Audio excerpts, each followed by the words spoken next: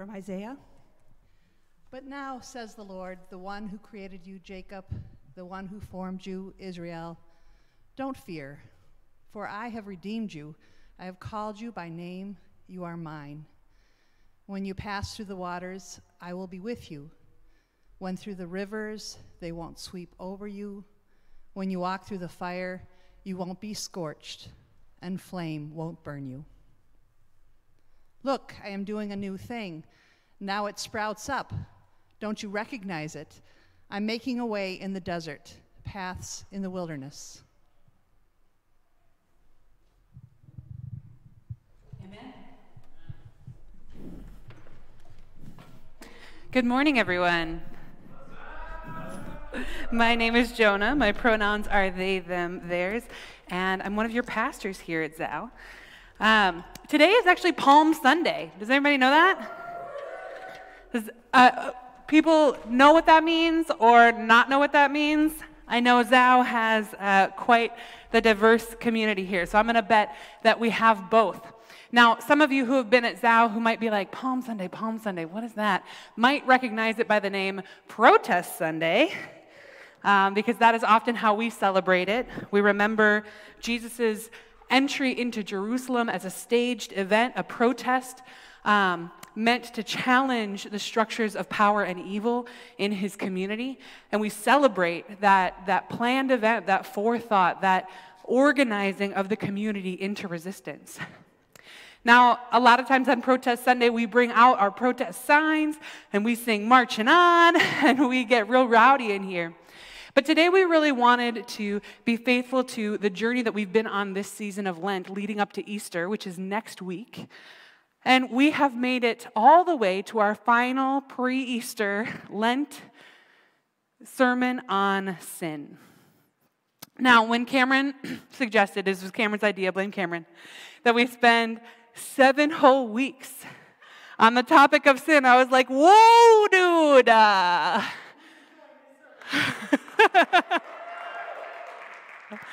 think that's a lot of sin talk, but it turns out we had a lot to unpack.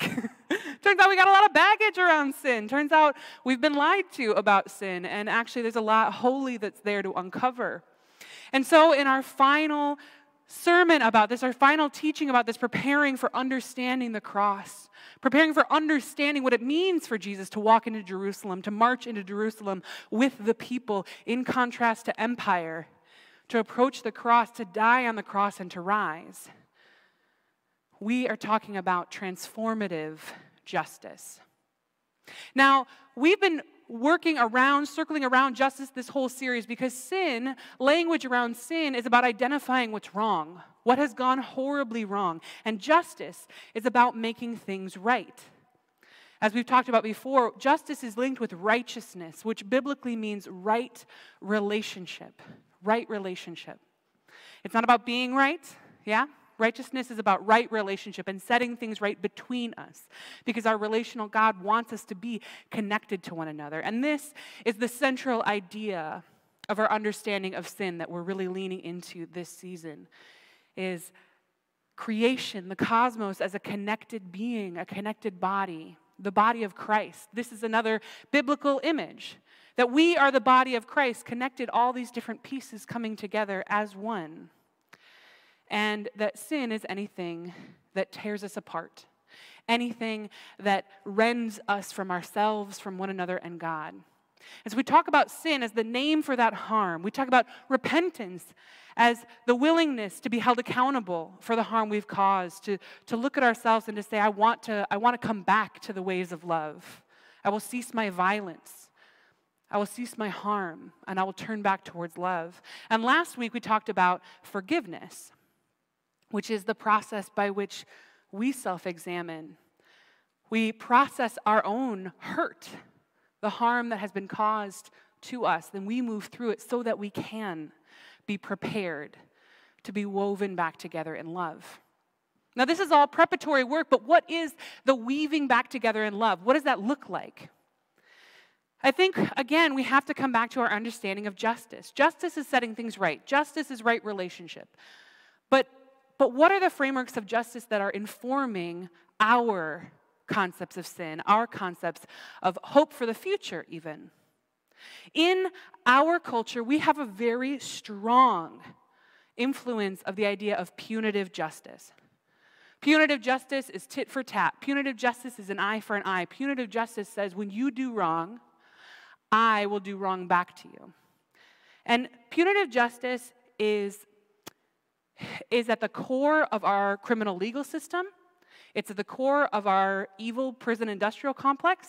It is at the core of policing. And that is why, as an abolitionist community, we reject that punitive framework. And we say not only do we reject that in our world, we reject that in our theology. That's not how God works. That's not how biblical justice works. And really at the core of that, at the heart of a punitive framework, is the idea that when one causes harm, you either retaliate by causing harm, or you retaliate by exiling. And I want you to think about that for a minute. If we've got this hope that we could be made one, if we have this hope that we could repair the cracks in the universe, the tears between us, but our response to a new tear, to a new harm, is to tear back, or worse, to tear off. We are chopping ourselves into little pieces. We will never be made whole through retaliation. We will never be made whole through punishment. We will never be made whole through the carceral state, through prisons and exile. And we long to be made whole. We were made to be made whole. So we have to repair the harm rather than cutting off and exiling. And so there were some people who came together and said, we need to figure out a different way to talk about this. You heard me talk last week about restorative justice research. There were people saying, hey, what if instead of trying to harm back or exile, we said, let us repair this wound. Let us try to get to the place before this wound ever happened. And that is the framework of restorative justice. But there were people who said, that doesn't fix it. Because why did this tear happen in the first place? What were the conditions that created this harm? We need to go beyond. We can't just restore what was, because what was got us to what is. We need to transform. We need to transform systems. We need a justice that transforms all of us. And this I see as the most biblical approach to justice. Because God is not interested in restoring what was. God is not interested in recreating the status quo, the systems that created the harm. And it's misleading because we sometimes talk about reconciliation. And we do. We want to be reconciled. I believe that God is reconciling all things to God's self, right? And that we all come together. But when we talk about that, we can think of it in a really short-term way. That reconciliation is before what happened in my lifetime. Instead of reconciliation is what happened at the very heart of things when we were created. Because everything that's happened since then has gone a little wonky. So when we talk about reconciling or restoring, we're thinking, oh, I want to get back to this relationship as it existed before that argument. I want to get back to the ecosystem before that oil spill. I want to get back to the community before that police shooting. But that's not enough. It doesn't address the conditions that created the rift between people, the corporation's license to destroy the environment. It doesn't address the policing system that terrorizes that community on a daily. And so when we think about our cosmic interwoven identity as the body of Christ, we have to recognize that over time, through harm, there have been vulnerabilities created in our body. That these tears, these micro tears, these gashes have created vulnerable threads. And that all of these systems of evil and injustice have ongoing consequences. They pull and tear at us just by being. Now, I don't know about you all, but I've been really blessed by some incredible body workers in my life. And there are people who are called by God and Spirit and their own imagination to care for bodies in a really unique way. And they get to know the human body. They are massage therapists and acupuncturists and physical therapists and more. And there are people who have studied how the body works. And there's something that we took a real long time to get on board with. It's called fascia. Now, fascia is something that encases all of our muscles. It's this thin little layer just sort of holding us together. And for the longest time, doctors and body workers and people investigating bodies were like, oh, that's weird, and just sort of moved on. But over time, we've realized that this very subtle kind of casing that's on all of our muscles is actually extremely important. And it holds us together. It's something that weaves us together in our own bodies. And that when there's harm to our body, if it's overstress or overexertion, misuse, right, imbalance, or something that could cause scar tissue, some sort of invasion or injury, that fascia gets twisted. It gets twisted and it pulls. And that pulling, there was a fascinating lecture on it where they had somebody wearing like a bodysuit that sort of demonstrated all the fascia. They twisted it at the ankle, and they saw how the whole bodysuit went like that. There are threads woven through our being that are really hard for us to identify. We think of it as just the stuff of life, but these are the systems that permeate us, that permeate our culture. And anytime there's a wound, it pulls and tears and distorts things. And there is always a pain spot. And that pain spot may have nothing to do with where that wound began. But our universe is pulling and tearing and twisting. And there are some people who don't even notice it because they're over here in the left hand and they're just doing their thing. They're like, what are you guys talking about? But there are other people who are slumped over, who are in this shoulder being pulled and pulled every day, saying something is wrong. Restorative justice is what happens when we say, oh, let's pop that shoulder back a little bit.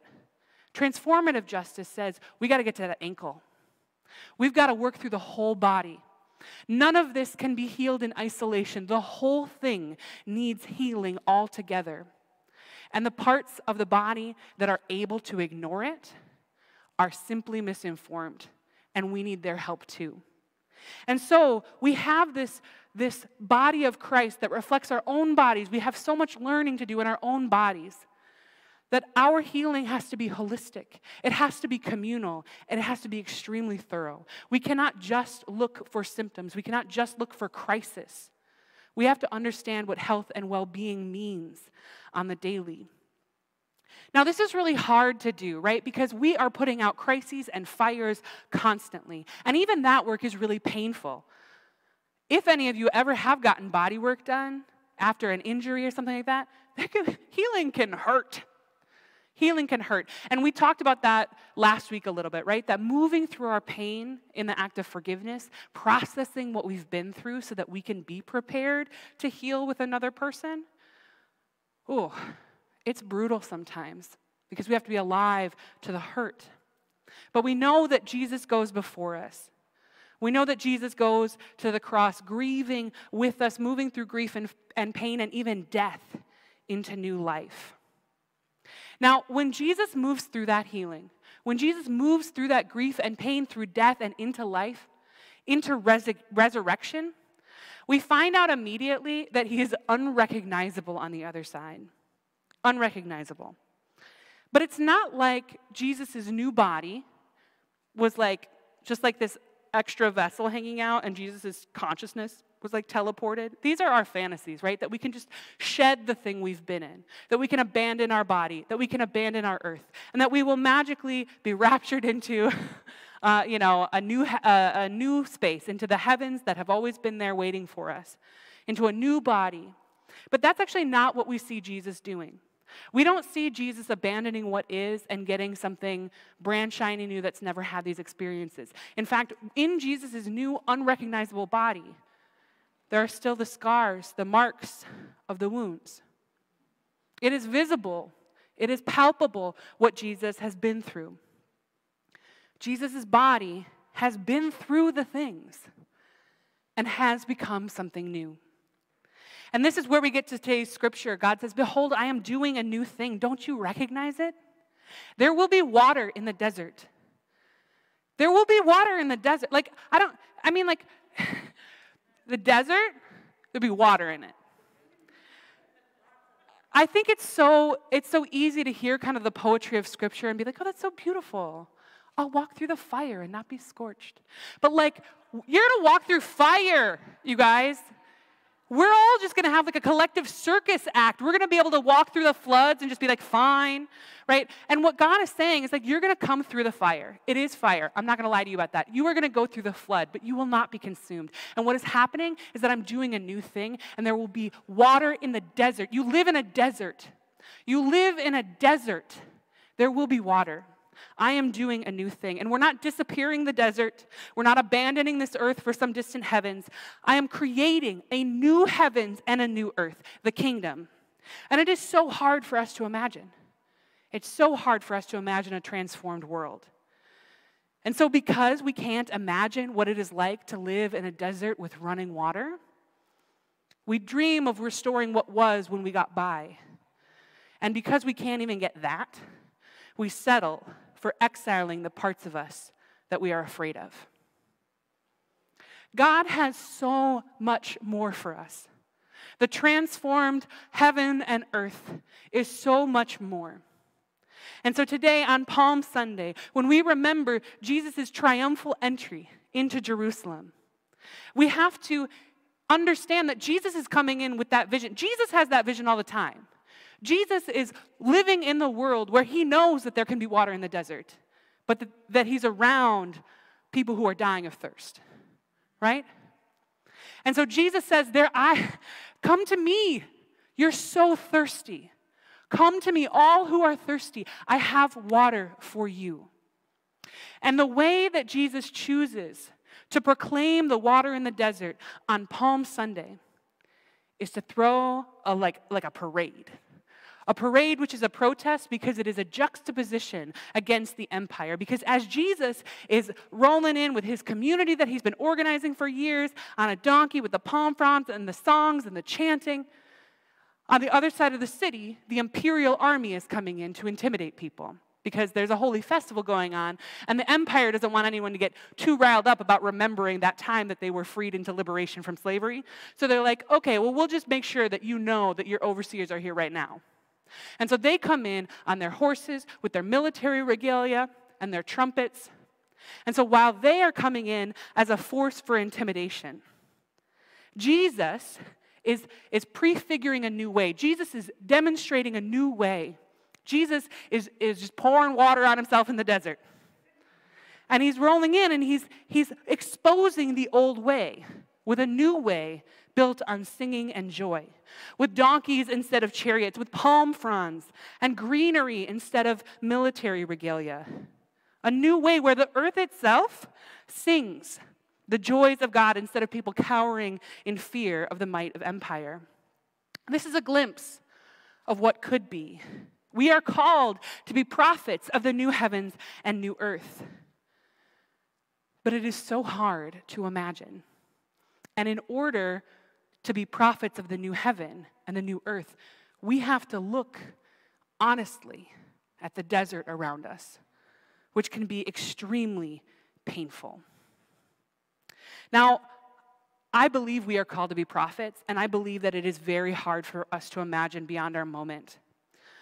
But often, the folks who have the most powerful prophetic imagination are folks who are most affected by the desert.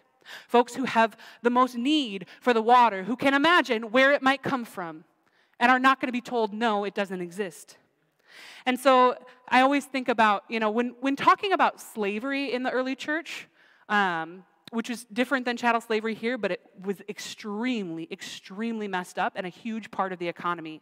We unpacked a little bit of that earlier this year in the sermon series Brief, where we talked about the early church's opposition to slavery. But there are a lot of people who are wanting to write off some of the troubling passing comments in the Bible about slavery by saying, like, well, it was just the way things were. This is the way things were. No one could have imagined an economy at that time without slavery. No one could have imagined. But one of our colleagues a couple years ago noted in a way that I will never stop thinking about. He's like, I bet the people who were enslaved actually already had imagined a lot of better ways. And we have systematically, Our world, our torn fascia, our broken universe has maintained itself by silencing the prophetic imagination of folks who are most marginalized. And so when we amplify one another's voices, when we lift up marginalized experiences, it's not just to kind of like level the playing field. It's because that's where the holy imagination comes from. That's where the hope for the waters comes from. The people who are most thirsty, the people who can see it. And so we need to amplify, we need to seek out those voices that have been silenced by the systems that want us to believe the status quo is all there is. Now, in my life, some of the most powerful modern prophets speaking today are abolitionists. I've got a couple of different books here by people who have really influenced me, people who I'm still learning from on the daily. Adrienne Maree Brown, Miriam Kaba, and Dereka Purnell are all Black women who have encountered violence and oppression and can imagine a better way. Say, hey, the way that things are is insufficient, and I'm not going to settle for it, and there's more. And I want to read to you, this is from the beginning of Becoming Abolitionists, Police, Protests, and the Pursuit of Freedom by Dereka Purnell. She writes, in 2020, Minneapolis police officer Derek Chauvin pinned George Floyd to the concrete as he hollered that he could not breathe. Floyd screamed. He screamed for his mother. He screamed for his breath, for his life, until he died 9 minutes later. Calls for justice quickly ensued. I often wonder, what if the cop who killed George Floyd had kneeled on Floyd's neck for 8 minutes and 46 seconds instead of 9 minutes? Floyd would have lived to be arrested, prosecuted, and imprisoned for allegedly attempting to use a counterfeit $20 bill. Is that justice? I did not think so.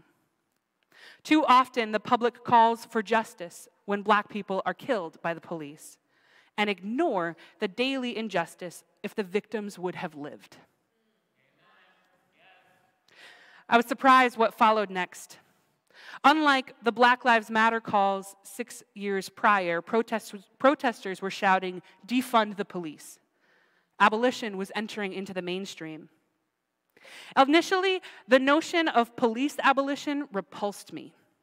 The idea seemed like it was created by white activists who did not know the violence that I knew, that I have felt.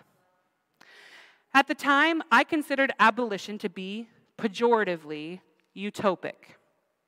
I had seen too much sexual violence and buried too many friends to consider getting rid of the police in St. Louis, let alone the nation. I still lose people to violence. Sapphire, John, Greg, Brianna, Monty, Corey, Christopher, Jarrell. Sometimes I reread our text messages to laugh again and cry. But over time, I came to realize that in reality, the police were a placebo. Calling them felt like something, as the legal scholar Michelle Alexander explains. And something feels like everything when your other option is nothing. Police couldn't do what we really needed. They could not heal relationships or provide jobs. They did not interrupt violence, they escalated it. We were usually afraid when we called. When the cops arrived, I was silenced, threatened with detention, or removed from my home. Today, more than 15 years later, St. Louis has more police per capita than most cities in the U.S. My old neighborhood still lacks quality food, employment, schools, healthcare, and air, all of which increases the risk of violence and our reliance on police. Instead of improving the quality of the neighborhood, St. Louis, which has the highest rate of killings by police among the largest cities in the U.S., spends more money on police. Yet I feared letting go. I thought we needed them. She spends more of this book explaining why we don't. And one of the things that she talks about that I think is really powerful is the idea that coming to terms with the reality that we live in means exposing that what we have is a fantasy.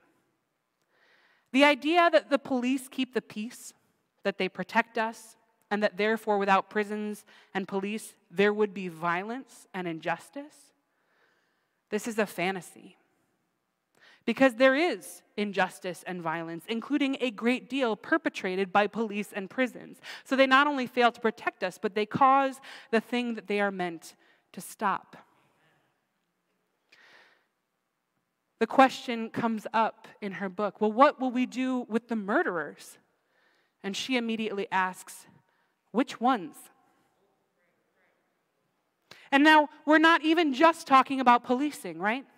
Corporate murder is enormous in this world. The people who die for profit, it is constant. The people who die for war and imperialism is constant. What are we doing with the murderers? Nothing.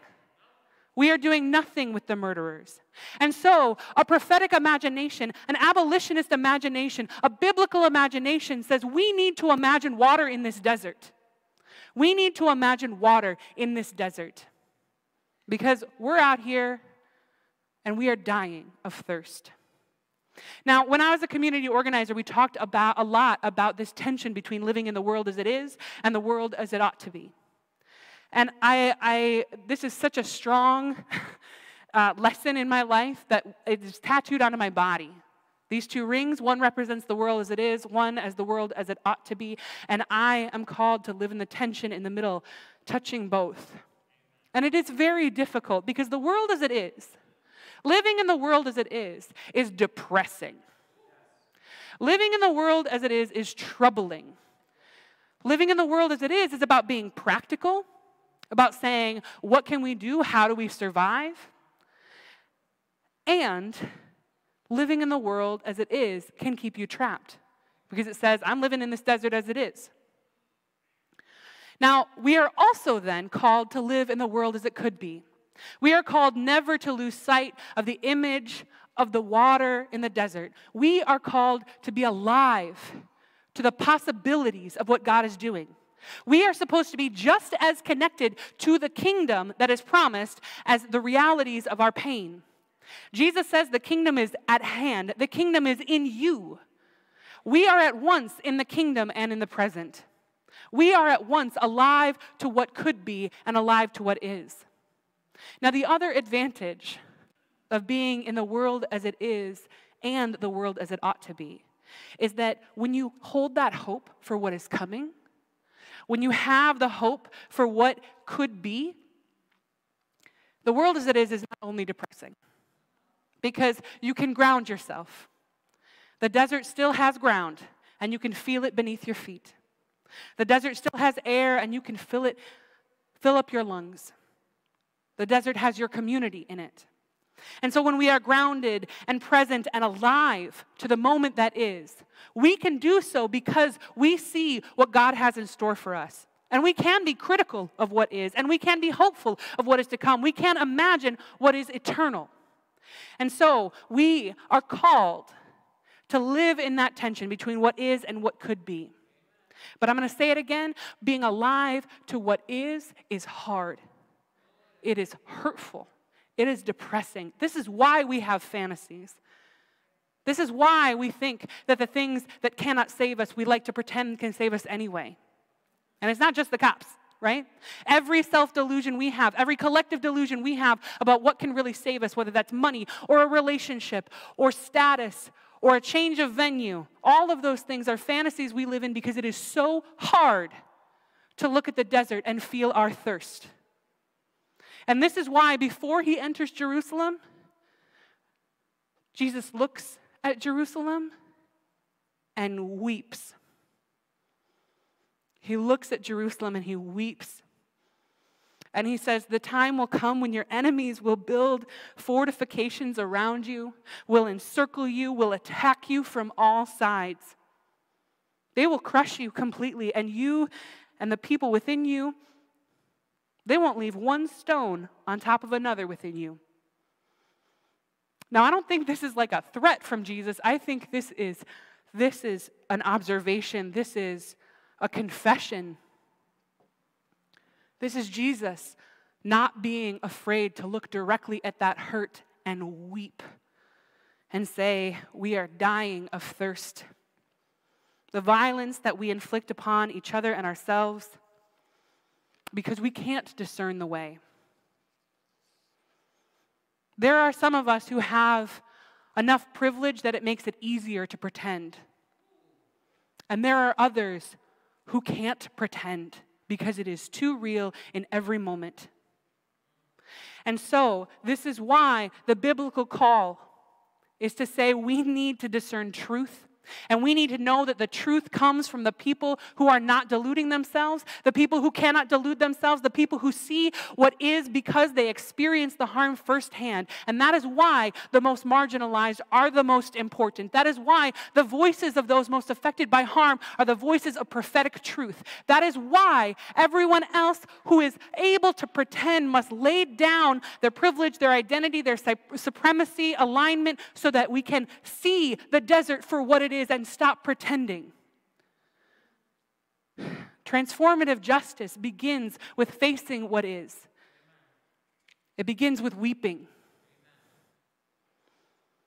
Now, transformative justice advocates urge us to think beyond replacing the police. They say that the state's commitment to punitive justice rules the state out as any potential collaborator. Some transformative justice advocates even say, like, this isn't compatible with schools, much less policing. And so it can feel overwhelming. We say every structure that is has been built on desert logic. Every structure that is has been built on slave labor. Every structure that is has been built on violence, especially towards the most vulnerable. We cannot build the kingdom. We cannot find the water on the backs of the violence against black and brown bodies. We cannot. We cannot. And so we get hopeless. We say, well, then let's settle for exiling someone over this. Let's dream about maybe what it was like before this one harm happened. We get desperate. But Derica Purnell urges us to ground ourselves and imagine. She talks about her own struggle imagining this utopic idea. And she said, just because I did not know an answer didn't mean that one did not exist. And it brings me right back to Jesus weeping over Jerusalem, because what he says as he weeps, if only you knew. If only you knew. On this of all days, the things that lead to peace. But now they are hidden from your eyes. Jesus knows the things that lead to peace. Jesus promises the things that lead to peace. There is a path towards the kingdom.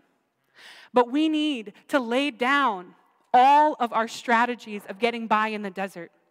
We need to hope.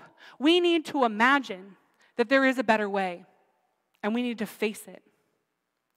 And so this is why transformative justice, we think like this should be the big woo, like why is transformative justice not on Easter Sunday? It's not the resurrection. It's because transformative justice actually begins with the weeping.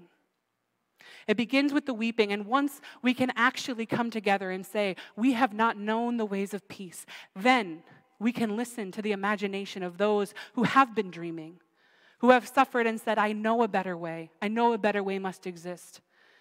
And so we hold space and protection and holy alignment with one another to say, hey, let us dream. Let us follow Jesus' promise of peace.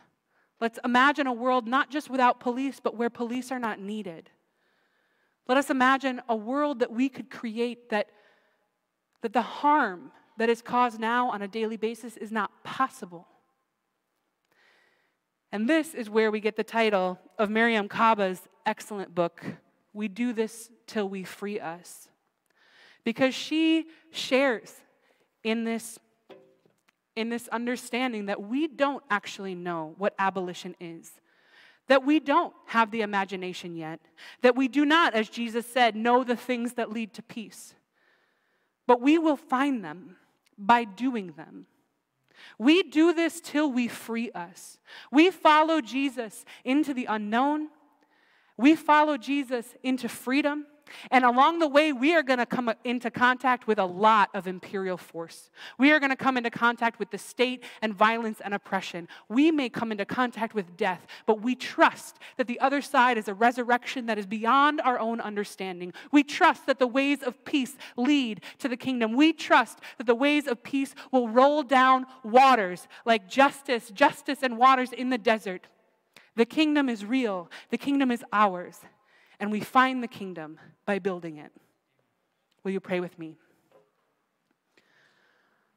Good and holy God, it is hard to be honest with ourselves about how thirsty we are. God, it is hard to hold space when some are thirstier than others, when some can pretend. God, convict our hearts to see what is around us, but convict us also to see what can be, what you are building, the water that is coming. God, teach us the ways of peace. Teach us to follow you into a direct clash with the empire and the powers of evil so that we may find resurrection on the other side. And God, give us the courage, the hope, the strength to lean on one another to do so. God, you are good and your promises are true. May we live confronting the world as it is, but fueled by the world as it will be. Amen.